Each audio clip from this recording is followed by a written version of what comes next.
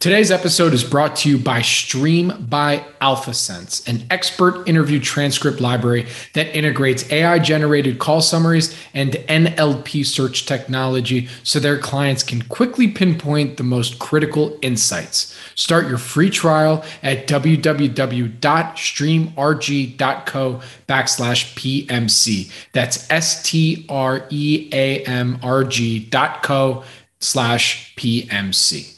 This podcast is for informational purposes only and is not an offer or solicitation of an offer to buy or sell securities. SNN Network, SNN Inc., and the Planet Microcap Podcast and the representatives are not licensed brokers, broker-dealers, market makers, investment bankers, investment advisors, analysts, or underwriters. We do not recommend any companies discussed. We may buy and sell securities in any company mentioned and may profit in the event those securities rise in value. We recommend you consult with a professional investment advisor, broker, or legal counsel before purchasing or selling any securities referenced in this podcast. Welcome to the Planet Microcap Podcast. I'm your host, Robert Kraft. Thank you all so much for the support and for tuning in. Do me a quick favor. If you like what you hear at Planet Microcap, please take 2 seconds and give us 5 stars on Spotify or Apple. This helps with the search engine so that more folks can also discover and engage in all things microcap stocks. Registration is now open for our next event, the Planet Microcap Showcase, taking place in Las Vegas at the Horseshoe Hotel and Casino, formerly Bally's, on April 25 through 27, 2023. Expect 3 days of networking, comedy presentations, one-on-one meetings, in short, a lot of fun. If you follow our community and especially invest in microcap stocks, you're not going to want to miss this event. Expect more announcements on speakers who may be there to pitch a few names, as well as a presenting company list. To register and attend, please visit www.planetmicrocapshowcase.com. See you in Vegas. Now, for today's show, I invited on Avi Fisher, founder and chief curiosity officer at Longcast Advisors. Avi and I start off the conversation reflecting on 2022, and that quickly evolved into how Avi's experience in 2020 set him up for a year like 2022 was for microcaps. Specifically, he shares the best advice he received in the midst of a tough 2020. Don't let long-term investing blur into entropy. I think this phrase works for all investors, and in my opinion, can be a helpful concept when assessing and reassessing your portfolio. Following our conversation about 2022 and looking ahead to 2023, Avi and I discuss Research Solutions, RSSS, on NASDAQ, which, as Avi points out, articulates his investing process in microcaps. Thank you again for tuning in to the Planet Microcap Podcast, and please enjoy my conversation with Avi Fisher. This episode is brought to you by Stream by AlphaSense. You can find them at streamrg.co/PMC. That's streamrg.co/PMC. Stream is an expert interview transcript library that is starting to become an integral part to investors' research process. They have a number of interviews on a wide variety of companies, including TMT, consumers, industrials, real estate, and more. Stream provides over 300 expert interviews per week, and 70% of their experts are found exclusively on Stream. Stream is unlike any other transcript libraries. Stream integrates AI-generated call summaries and NLP search technology so their clients can quickly pinpoint the most critical insights. Stream's community of experts and thought leaders partner with Stream to build their professional brands and expand their industry influence. Right now, there are approximately 8,500 plus call transcripts available. For more information, please visit www.streamrg.co/PMC. That's streamrg.co/PMC. Avi, thank you for joining me today. How you doing, man? Great. Thanks for having me on, Bobby. And just appreciate the listeners also. I know there are a lot of podcasts out there, and time and attention are valuable resources. So appreciate taking the time to join with me and you. Absolutely. So, I wanted to dig right in because, we chatted a little bit about you coming on the podcast and some of the things we were going to talk about. We're recording this on Tuesday, January 10th. So right at the beginning of the 2023, everyone's fresh. Things starting to set their intentions for this year. And, I wanted to first start off with discussing a little overview of your 2022 performance. You haven't put out your Q4 kind of 2022 wrap-up letter yet. Actually, real quick, are you going to use Chat GPT to write it, or is it going to be all natural? No, I've not been using Chat GPT. Okay. But there's a whole conversation to be had around Chat GPT if you're willing to indulge me here. We'll go down that rabbit hole in a minute. So let's wrap about 2022 performance. How was it for you, and why do you think your portfolio performed the way it did? 2022, we were down less than the market. I'm looking at down 12%. So 4Q, we were up 5, had a good 3Q. I think we were close to even, and then a few of the larger holdings sort of gave up all their gains at the end of the year. But, I don't really tend to own things that are owned by the rest of the market. I don't tend to follow sort of trends. I tell my clients, I obviously can't promise returns that are going to be better than the market, but I'm quite sure they'll be different most of the time. We had, strong outperformance in some stocks, some newer names, Richardson Electronics, which I think you had Ed on not long ago, was a good performer towards the end of the year, or for the back half of the year. That was a new position for us. Yep. Yeah. Nice. I mean, because I had Artem on. He was my first Artem Fokin from Caracan, and we talked a little bit about the difficulties that microcaps had in 2022. I mean, for you, did you have that same experience, or were you just kind of nose to the grindstone, like, I know my knitting, let me just find good businesses? I'll tell you, I'm going to answer this way, and I apologize in advance for a bit of the story, but 2020 was a really hard year for me. 2 of my top 3 holdings were down 60%. So like what I think a lot of people experienced this year, where they may have had large positions down 50, 60, 70%, that was my experience in 2020. And it was a real punch in the gut. Took me a long time to really internalize it, understand what was going on, learned a lot about portfolio management, talked to a lot of portfolio managers who I've gotten to know over the years for advice and recommendations and suggestions, pulse check, sanity check. What do you do in situations like this? And, there's a handful of people I've known through my work on the sell side before this, and in this area since I've started my own firm, who are generous and smart and spend a little time and willing to share. I talked, and it really helped me. It took a while. It took from March until August before I could really, that's almost 6 months, I think. I had a client who I was deep in conversations with, and I said to them, I can't do this right now. I pitched them a cross country when it was trading at 6. It's now like a $30 stock. It was a great idea, but I just was questioning my own sanity. And it was a really important lesson for portfolio management. So while I was down the first half of the year quite substantially, it didn't feel quite the same. I felt more assured of what I owned. And I also had been kicked in the teeth once before. So it didn't feel the same. 2020 really shook me up. But I think I came out of it just, a better, with a knowledge of portfolio management I hadn't had before. Some of the lessons related to microcaps is, I used to own a company called Synergistek, and it was a company that I kind of made a big position in fairly quickly, and then tried to help fix when it became clear that they had some issues.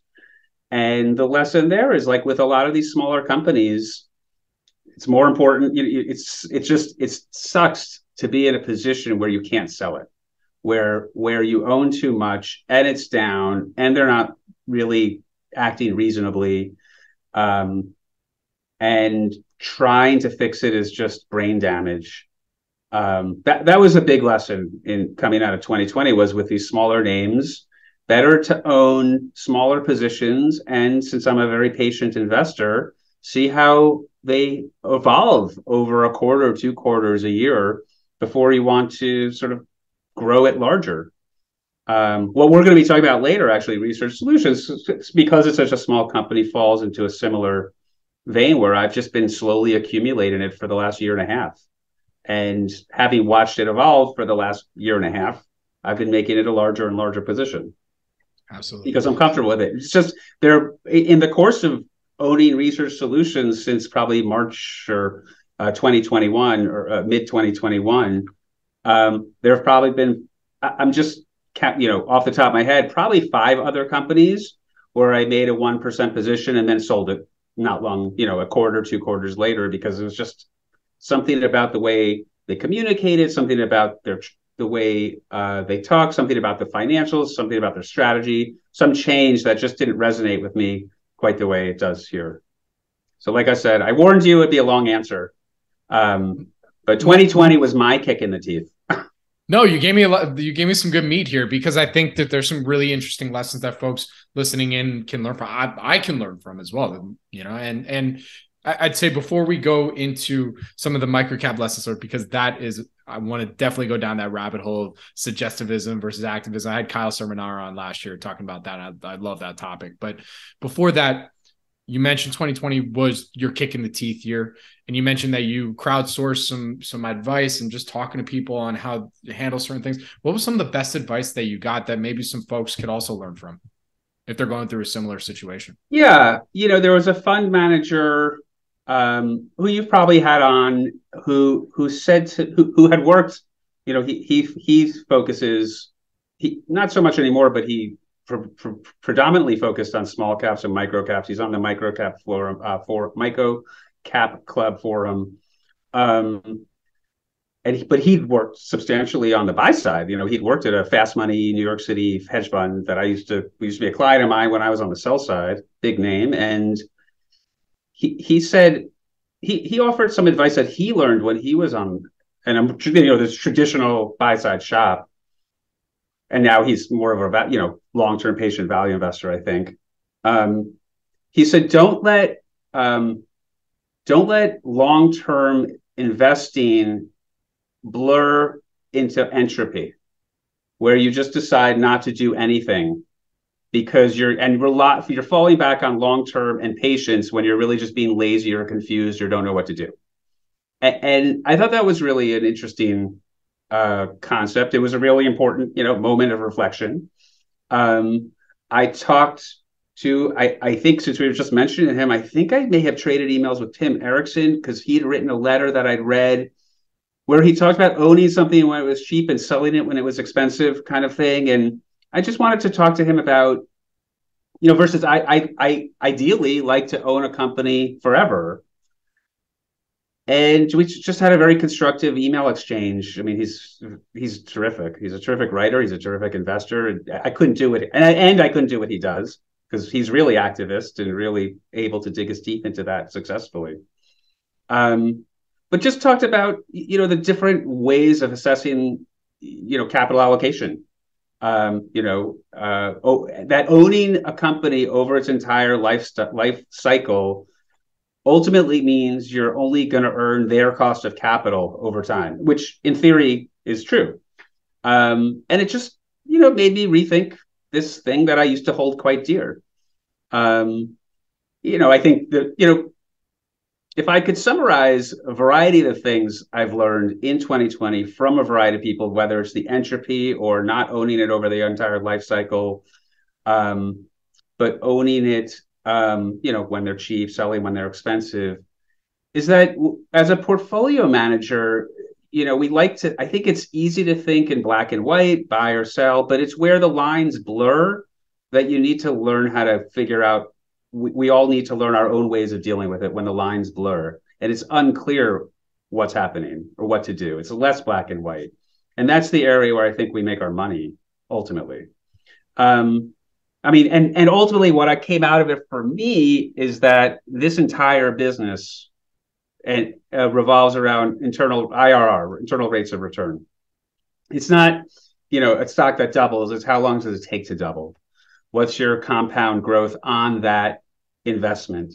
And how long does it take to happen and unfold? And since I separately manage accounts instead of one pool of money, I'm often in situations where I have some clients who are always adding money or frequently adding money. I have some clients who are never going to add money for a variety of reasons. So I when I want to add a new idea to the portfolio, I may have to sell something in their account. And so it really becomes an effort to weigh the internal rates of return. Is this new idea better than anything in the portfolio? I need to sell something in their portfolio. Is it better than what's already in the portfolio? And if it's not, is there anything in the portfolio that's better than what's in the portfolio? And how can I just continually upgrade my expected IRRs on the stocks in our portfolio? And that really clarified for me really what the goal is for portfolio management. That was a big lesson that it wasn't the kick in the teeth was the kick in the teeth. It's how do I get up? How do I figure this out? How do I manage money professionally? I've been, investing since the 90s. I've had a lot of success with my own capital, but doing this professionally is a whole other ball of wax. And ultimately, IRR is really all that matters. And managing a portfolio and weightings is where the rubber meets the road. Absolutely.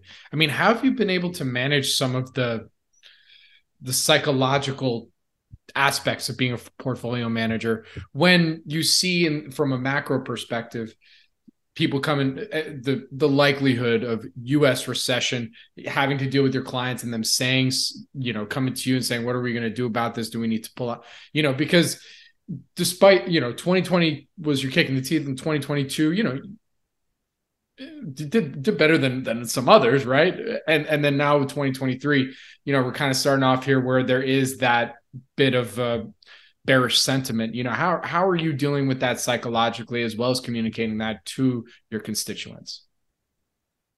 I just want to add on 2020. I'm just funny, because I see Siddhartha sitting right behind you, which is really just structurally a hero's journey, and it's a book that is told. Every book is Siddhartha, right? Every story is this journey. And I think how we come out of, there are hills and valleys, and how we come out of the valleys really determines how we're going to approach the next hill. Right. I hate speaking in generalities, but you one of the things that I lost during COVID was my dojo, which used to be around the corner from me, closed, and it was a place where 3 times a week I'd get kicked in the teeth, more literally, and it was I found an opportunity to really project in a much more tangible way the travails of investing, being mentally uncomfortable, being physically uncomfortable, and still keeping one's wits about you. But it closed during COVID, and I think that may have also made 2020 that much more of a kick in the teeth. Right. How I think about 23 and beyond. I mean, I'm an individual stock investor. I try not to think about so much macroeconomics. It's a deep. I have a pithy joke I say a lot. That, to quote Karl Marx, talking about macroeconomics is the opiate of the investment masses. I mean, when I was on the sell side, we'd go to meetings, and you'd go meeting after meeting, 6-8 meetings a day, and you're talking for an hour, 45 minutes. You kind of forget, did I say this to you or someone else? And you leave a meeting where the conversation unfortunately veers towards macroeconomics. And it feels very self-satisfying at the time. And then you walk out and you have no idea what just happened. I guess it's sort of like being at a bar drinking, and you sort of feel like they're your friends. And the next day you're like, what? Who are these people I was talking to last night? We all made great points just now. Like, I feel really good about what I just said. Did it mean anything? I don't know. Yeah, no. And they're all things that who knows? I mean, nobody knows the future, but most people are barely, myself included, barely aware of the present. It's only skewed by my perspective. So when I think about 23, I'm just focused on the companies I own and looking for, as I say to my clients, if I could find 2 or 3 good ideas a year, I'd be very happy. And that I can own for a long time. I'm very happy. So I want to also take a step back. Just to add, Bobby. Sure, yeah. Because I have a little bit of gray in my beard. Only a little. For those watching on YouTube. Or listening. Sorry. I have a lot of gray in my beard. Let's just be clear, and not a lot of hair on my head. I just shaved, and my growth when it was grown out, like I found a few myself. I don't know. I blame it on my kids. It's their fault. Totally their fault. They keep you young and old at the same time. This is true. We should talk more about that. No, I'm just kidding. But since I have some gray in my beard, I am aware of a world where interest rates are above 4%. I'm aware of a world where people bought homes on mortgages that were 7%, 8%, paid 8 to 15% on their student loans. There's an entire generation of people in the investment community who I don't think have ever lived through an interest rate cycle, because I think the Fed has for a long time disintermediated that cycle and gotten in the way of that cycle. So, I remember a meeting with a client at Jennison back in 2010, and we were just, the client was talking about just the various imbalances in the world at the time. Thinking about, he articulated a viewpoint and perspective that was sort of driven around where are the imbalances and is there a way to make money on it? And he was just, I remember him talking about just imbalances in money supply, imbalances in interest rate cycles. And this was actually not a macroeconomic conversation, but just touched on the fact that unrealistically low interest rates is a major imbalance and results in people, arguably results in Bitcoin, arguably results in people spending thousands, hundreds of thousands of dollars on, computer graphics. It skews valuations. It filters through every aspect of price discovery, and higher interest rates helps alleviate that imbalance quite substantially. So I look forward to higher interest rates, or I don't want to have. Hopefully we don't get into the teens, but money without a price is a major imbalance in the global economy. It should have a price. Agreed. And better for it to find the right price than no price. Agreed. So, you mentioned how when you're talking to clients, if you can find 2 to 3 new ideas per year, that's a goal of yours, and each year, the environment is different. You just mentioned, we just talked about a little bit about what this environment kind of looks like, or most likely will continue to look like for 2023. So what's some of your criteria then when you're out there now looking for potentially 2 to 3 new ideas in 2023? Criteria for looking, for ideas for 2023. Some of the criteria I don't think is any different year to year. Particularly with small companies, a good management team, a balance sheet to support whatever vision they have, a good management team that has a history of success, that can articulate a strategy, that can stick to the strategy, adjust as necessary, but it sounds reasonable and they have a method of implementing it.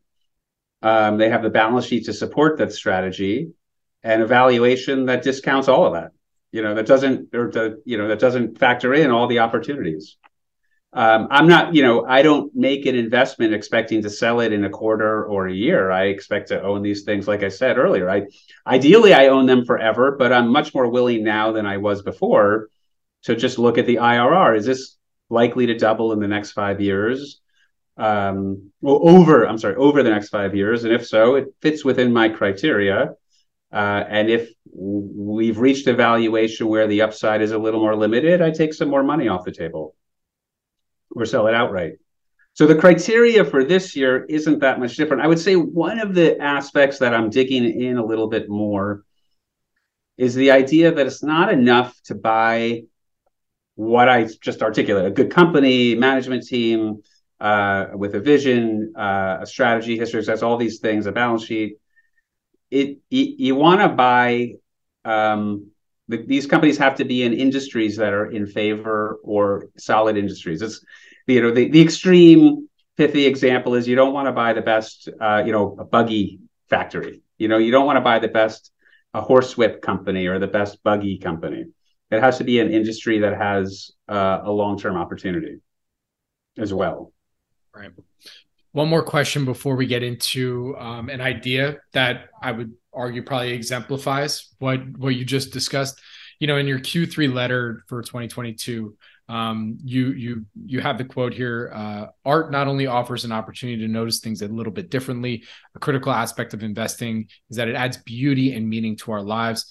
And you really couldn't say it any better than Leo Leone did in Frederick the Mouse, which is my favorite book to read to my daughter. And so, you know, when we're thinking about that, about art and investing and how investing can add beauty and meaning to our lives for you, what does that mean to you? And how are you trying to, I guess, put that into the universe or put that out there into what you do on a daily basis? Well, I mean, I think the beauty and meaning modified the art, not the investing side. But how to investing, I think, which I think of as part art and part science, offers an opportunity to. It's a lens on the world, and the way I see it, I view it as a lens on the world. So you read on my LinkedIn profile, I think I call myself the Chief Curiosity Officer. I started using that because I was going to all these industry conventions, right? You walk around a convention's floor and you just talk to people, right? They're standing for 8 hours a day for 2 or 3 days in comfortable shoes or maybe not comfortable shoes, talking about their company or their product. So for the most part, they're there to explain what they do or what their company is or what their product is. And it's a great opportunity as an investor or anyone who's curious to ask them questions. And I used that on a tag at a conference I did. I went to the Global Gaming Conference to do research on another micro-cap company called TableTrack a few years ago. And I had it on my name tag. And I was talking to this woman. I was asking her all these questions. She was working for this company and talking about this product. And I don't even remember what their software was. And she wait, what do you do? And she looked at my tag and she literally said, Chief Curiosity Officer. Oh, that makes sense. And then kept the conversation going. And it makes sense because this is an industry, among others, but this is the one I'm in. She's a good salesperson. Where if you're curious, you'll never stop being interested in learning more about the company, about what they produce, what their product or service is, about their customers. Why do their customers, these critical questions, why does a customer choose them and not someone else? And there are some businesses you look at and they're like, well, they're the only game in town. I mean, the question is why? Why are they? Is the market too small to support a competitor? Do they have a good sales force? Is the product really that much better? Are people just lazy and don't want to switch? I mean, the key in this business, and I believe in any investigative business as this is to just keep asking good questions. What makes a good question, I think everyone has to figure out for themselves. But I assure you, what are your margins going to be next year is not a good question.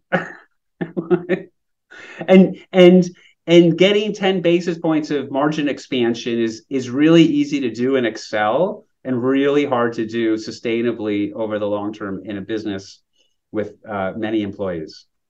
Absolutely. All right. So that actually now I'd like to segue all of this into an idea that you wanted to discuss here today.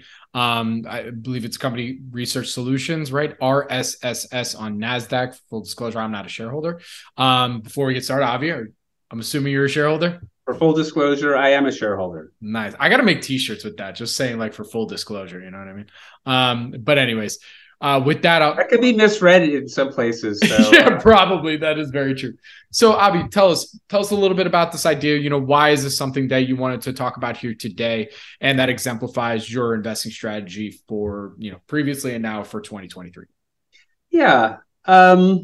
So Research Solutions came across, I'm going to talk about it, not so much a pitch, you got to buy it, I'm pitching it to you to buy it, but to sort of articulate how it fits into how my process came up with this, how it fits into my process, how I think about it, and therefore give anyone who's listening, and thank you for listening, a little bit of a toehold for them to do their own research and make their own impressions and decide if it's right for them. Perfect. My compliance will love that you just said all that. Anyways, continue. Sorry. So Research Solutions came across my radar a long time ago, several years ago, when I was invested in a company called ARI Network Services. They built websites for power sports dealers, so motorcycles, cars, RV. I mean, then it branched into a lot of other areas. And a board member of ARI, who I had become friendly with, said, "You should meet Peter." I apologize, I don't know how to pronounce his last name properly. Jurczyk, the founder, and I met him. And we had a nice lunch at a place near where I used to work, and seemed interesting. But he seemed to exemplify what you often see in smaller companies, which is not a very tight ship, so to speak. I was not incredibly impressed with what was going on. It seemed like a pretty good business with an opportunity to generate cash, but it just did not seem to stand out for me. And I kind of put it on the back burner. And it's interesting. In preparation for this podcast, I went and did a lot more historical reading, just flipping through the 10Ks going back to 07, 08 when they came public. And it really does exemplify that history. I hadn't thought about it in a long time because I'm focused on what happened starting March 2021, when this former CEO of ARI became the interim CEO of Research Solutions. And then in October 21, he became the full-time CEO. And as part of his appointment, he brought with him his CFO from ARI. So they got the team back together. Now, I'm not going to say that these guys are money makers.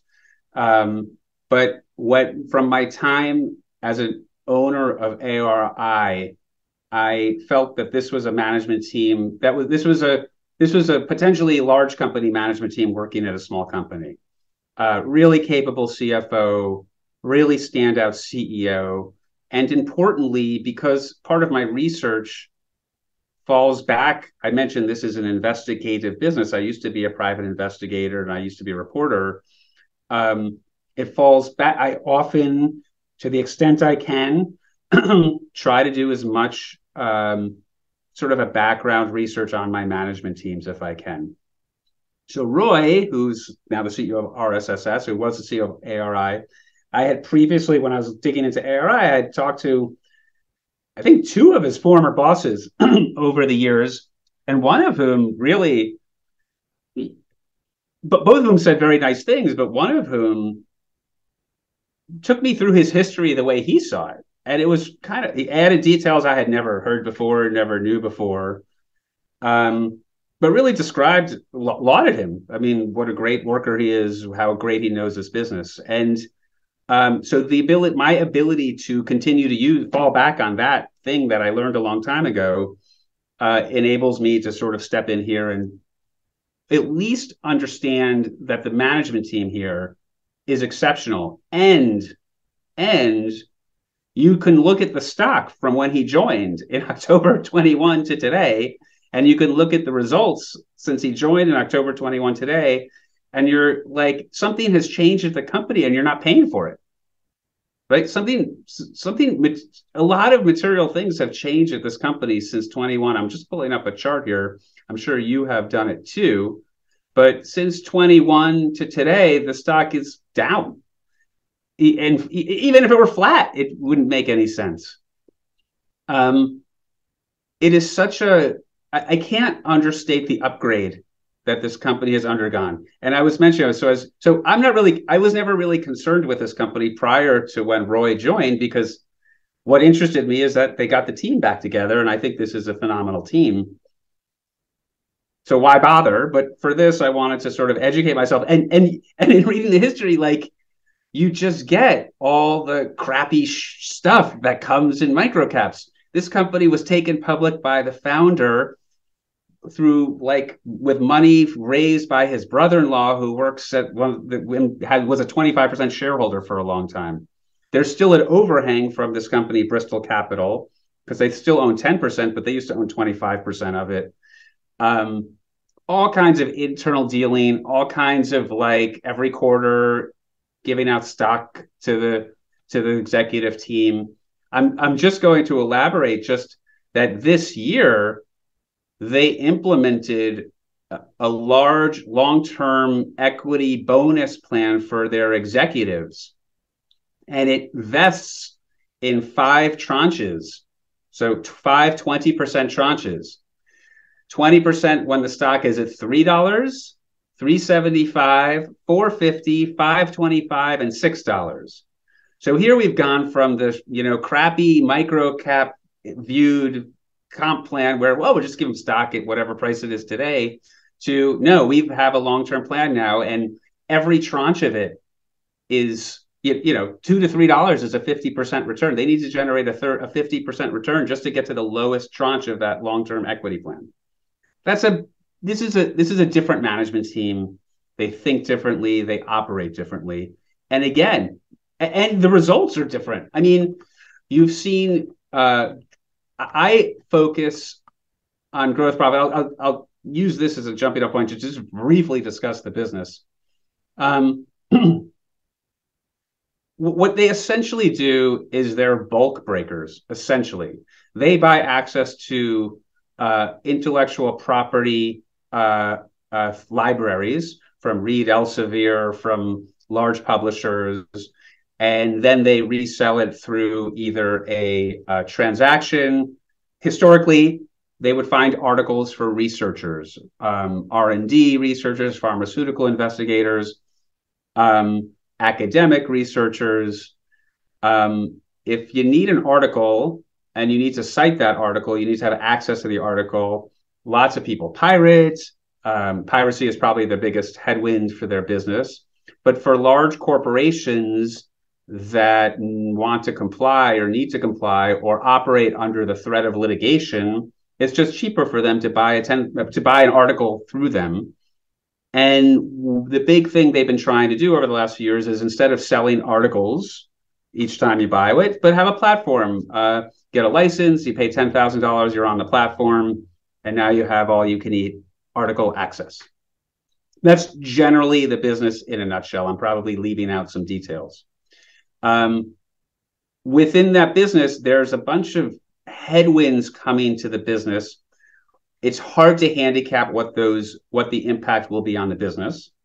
But to give you a little example of the sort of area where they where they add value to a customer and how it could change in this new world.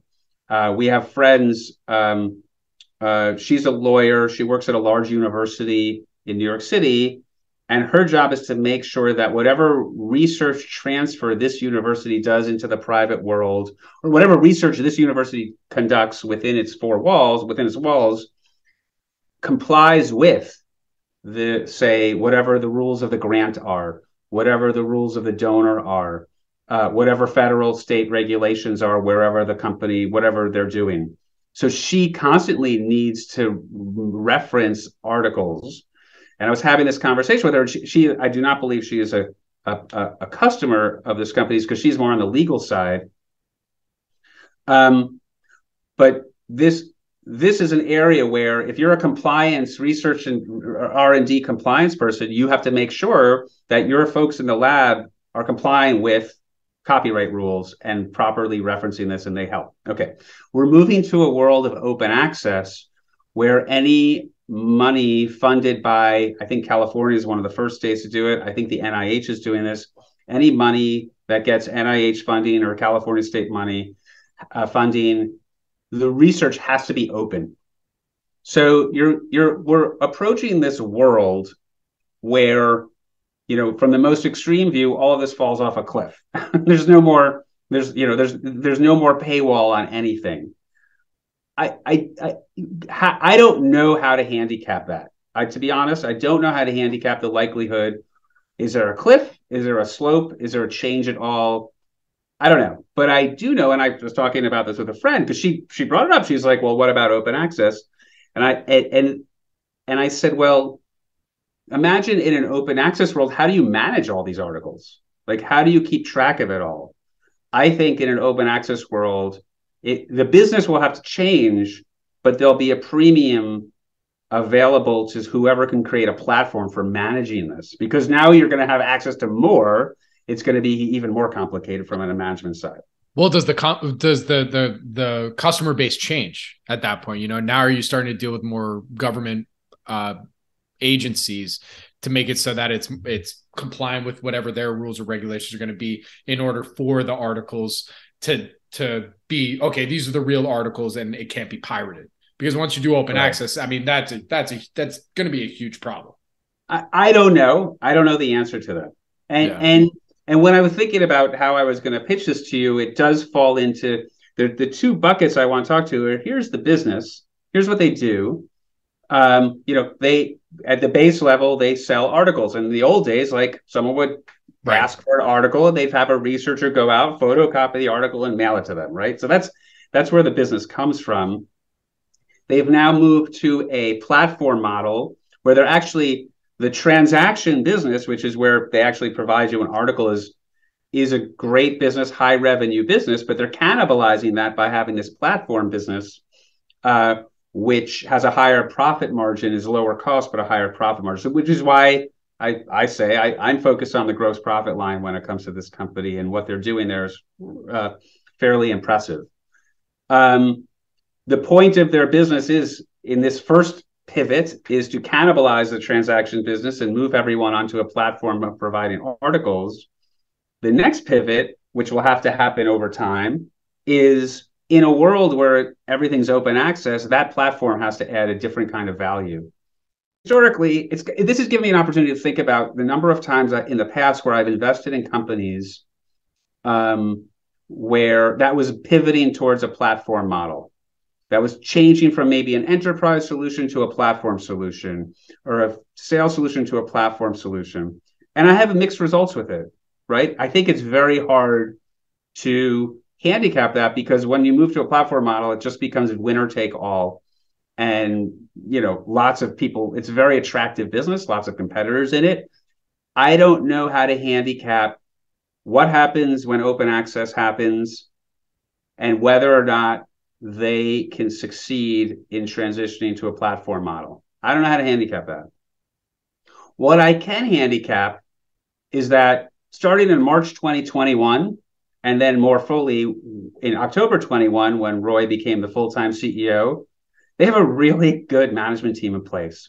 And this is it's my impression, nobody has said this to me from inside the company. Well, I've talked to some former employees and some competitors, and nobody said this to me the way I am going to, but it's my impression that this management team inherited a company that had done well, but had a lot of deficiencies, operating deficiencies throughout. I talked to a competitor who used to be an employee, and he was like, I pitched an idea to the CEO. It was very flat. He liked it. Go do it. So we built this thing, and it worked. And that was kind of how they did strategy, right? And, I could appreciate a flat company, but the success rate on that is fairly random. Roy knows how to sell. Roy knows ARI was also ultimately a bulk breaking company. They would buy access to parts libraries and then resell it to dealers. He knows how to build a sales team. Bill knows how to build an accounting team. What ultimately the ARI exit was, they were taken private. And then Roy explained to me, like, after they were taken private, that's when the fund really began, because now they had private capital to really roll things up. Ultimately, I think what happens here is they have a new management team that knows how to sell, that knows how to build a business, that knows how to manage an IT staff all over the world. A lot of their IT staff is in Mexico. And just simply from a more effective management with a sales team, you're likely to see some financial benefits from this over time. I can't handicap what happens to open access in 25. I've read articles that say not much is actually going to change because you still need access to these articles and people are still willing to pay for it, even if it's open access, because it's easier to find that way through a platform. But in the hands of this management team, I think the odds of success in this transition to a platform, a more widely used platform, are much higher. And in the meantime, up until open access happens or not, I don't think it's going to fall off a cliff, because I don't think that's behaviorally what happens. They're going to be able to grow this business into something more substantial, so that it has a higher likelihood of succeeding in the platform world. Absolutely. I hope I get Roy on due diligence, because I'd love to ask him about all that the biggest headwind that the company really is facing is this open access, and really what their plan is in order to not only execute the vision that they're talking about with transitioning a platform, but then, looking at that down the road, what some of their ideas are moving forward. I mean, I think with Research Solutions, which is a fairly small company, just looking at what the market cap is today, it's like 60 million market cap. Yeah. I think they have 10 million in cash, so call it 50 million EV. And by the way, like, they have a 50 million EV. They've doubled their gross profits. Maybe not doubled. Gross profits has grown 20% from last year to this year. But for years, they were a 5 to 6 million gross profit company. Now they're a 12 million gross profit company. They're doing things right. There's no just building a functional sales team, a better sales team, a better customer service team, a better marketing team, a better IT team. I think there were technical deficiencies in the company that had to be fixed. I made a small position just on knowing that Roy and Bill were back. And as I've researched the company and done more work, I've been a lot more comfortable seeing how they're operating and that there's a pathway here, a long opportunity pathway here. I think the vision that they have for this company is reasonable and makes sense. I'm not sure how much of it they can complete as a public company, because the capital markets are not very kind to smaller companies. Whereas if they were in private hands with a PE firm that could own them, I think they'd have access to a lot longer term, cheaper, and more capital. But I think there's an opportunity for them to add on, call it 5 million in revenue through acquisitions. There is, I mentioned, I spoke to a competitor of theirs who's also a former employee, and he sort of laid out for me where the deficiencies were in the company, although he didn't call them that. What the issues are in the space and how his company is approaching it. And he was like, he doesn't know these new management teams, but he knew the prior one. He's like, they weren't really good at thinking long-term and thinking about this and this. And I would say, well, I've talked to the CEO, so here's what he's saying about this. Here's what he's saying about that. And the guy I was talking to was like, that all makes sense. So an area, and I was actually just talking to the CEO recently, the area that I do have a hard time handicapping with him, though, is when he ran ARI, like he's a self-described gearhead, loves power sports, that's his thing. And I said, well, how has it been transitioning to this, patch on the elbow academic library world where they're not gearheads? And he I appreciate his transparency and honesty. He said it has been hard, and it has been it's a certainly different world. But he also articulated a few people on his team who've been at the company for a long time, who really know that world inside and out, and help him make that transition and help ensure the company maintains its standing in that space throughout. In short, they really get it. Like, I think there's a solvable problem here, and in the hands of a really qualified management team can hit it. I think the company's, like I said, my hurdle rate is basically 15% annual growth that comes out to a 5-year double. I think this easily falls into that world simply on the transition in management. I don't want to guess. I don't know how to handicap. Can they make this transition to a platform? If they do, this could be worth a whole lot more. So, because we're running close to it here. So, I mean, would you say to close up on on talking about research solutions, I'd say the primary lesson or takeaway that I think you want folks to understand about this idea that you are currently a shareholder of is really competent management. It helps. It helps. I mean, I know it means to sound so simplistic and silly about it, but at the end of the day, it's kind of the truth, right? Well, they're one of the biggest. They're one of the Bobby. Just something to say, yeah, sure. Under less competent management, they built this company that provides a solution to customers. They're in the largest companies who do that. I think they're in most of the large pharmaceutical companies that need access to something like this to avoid litigation, to make sure that they're checking all their compliance boxes when it comes to copyrights and trademarks. They've built this business that solves a problem for the customers, and it's a fairly sticky business. I think the transition to a platform doesn't change that in terms of the platform that instead of buying per article, but just paying per seat and having access to it. What they haven't historically done is provide solutions to, they provide a solution to the compliance or research director, but provide a solution maybe to the CFO or someone on the finance team who can, in an open access world, I think this actually becomes more important because these companies are now building and cataloging more data, more information. Gosh, what am I trying to say? Under less competent management team, they built something that solved a problem for customers. I think under a more competent management team, they can provide more customers that are stickier and possibly wider and have the capacity to really build out this company in a more substantive way to take a larger share of that customer's wallet. Very good. All right. Well, Avi, we're there. Final thoughts, before I let you go and continue to continue to go and research and find more undiscovered opportunities. What's maybe your final take that you want to leave folks with? Well, first of all, I appreciate, again, there's lots of podcasts out there, lots of letters to read. I appreciate your listeners spending a little time with you and me to learn a little bit.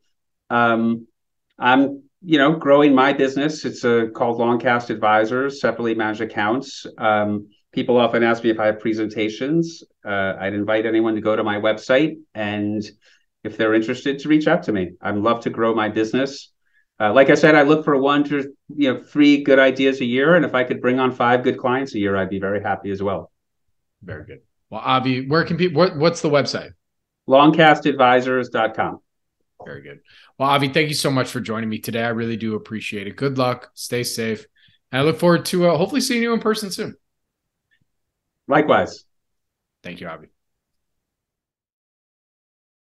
This podcast is for informational purposes only and is not an offer or solicitation of an offer to buy or sell securities. SNN Network, SNN Inc., and the Planet Microcap Podcast and the representatives are not licensed brokers, broker-dealers, market makers, investment bankers, investment advisors, analysts, or underwriters. We do not recommend any companies discussed. We may buy and sell securities in any company mentioned and may profit in the event those securities rise in value. We recommend you consult with a professional investment advisor, broker, or legal counsel before purchasing or selling any securities referenced in this podcast.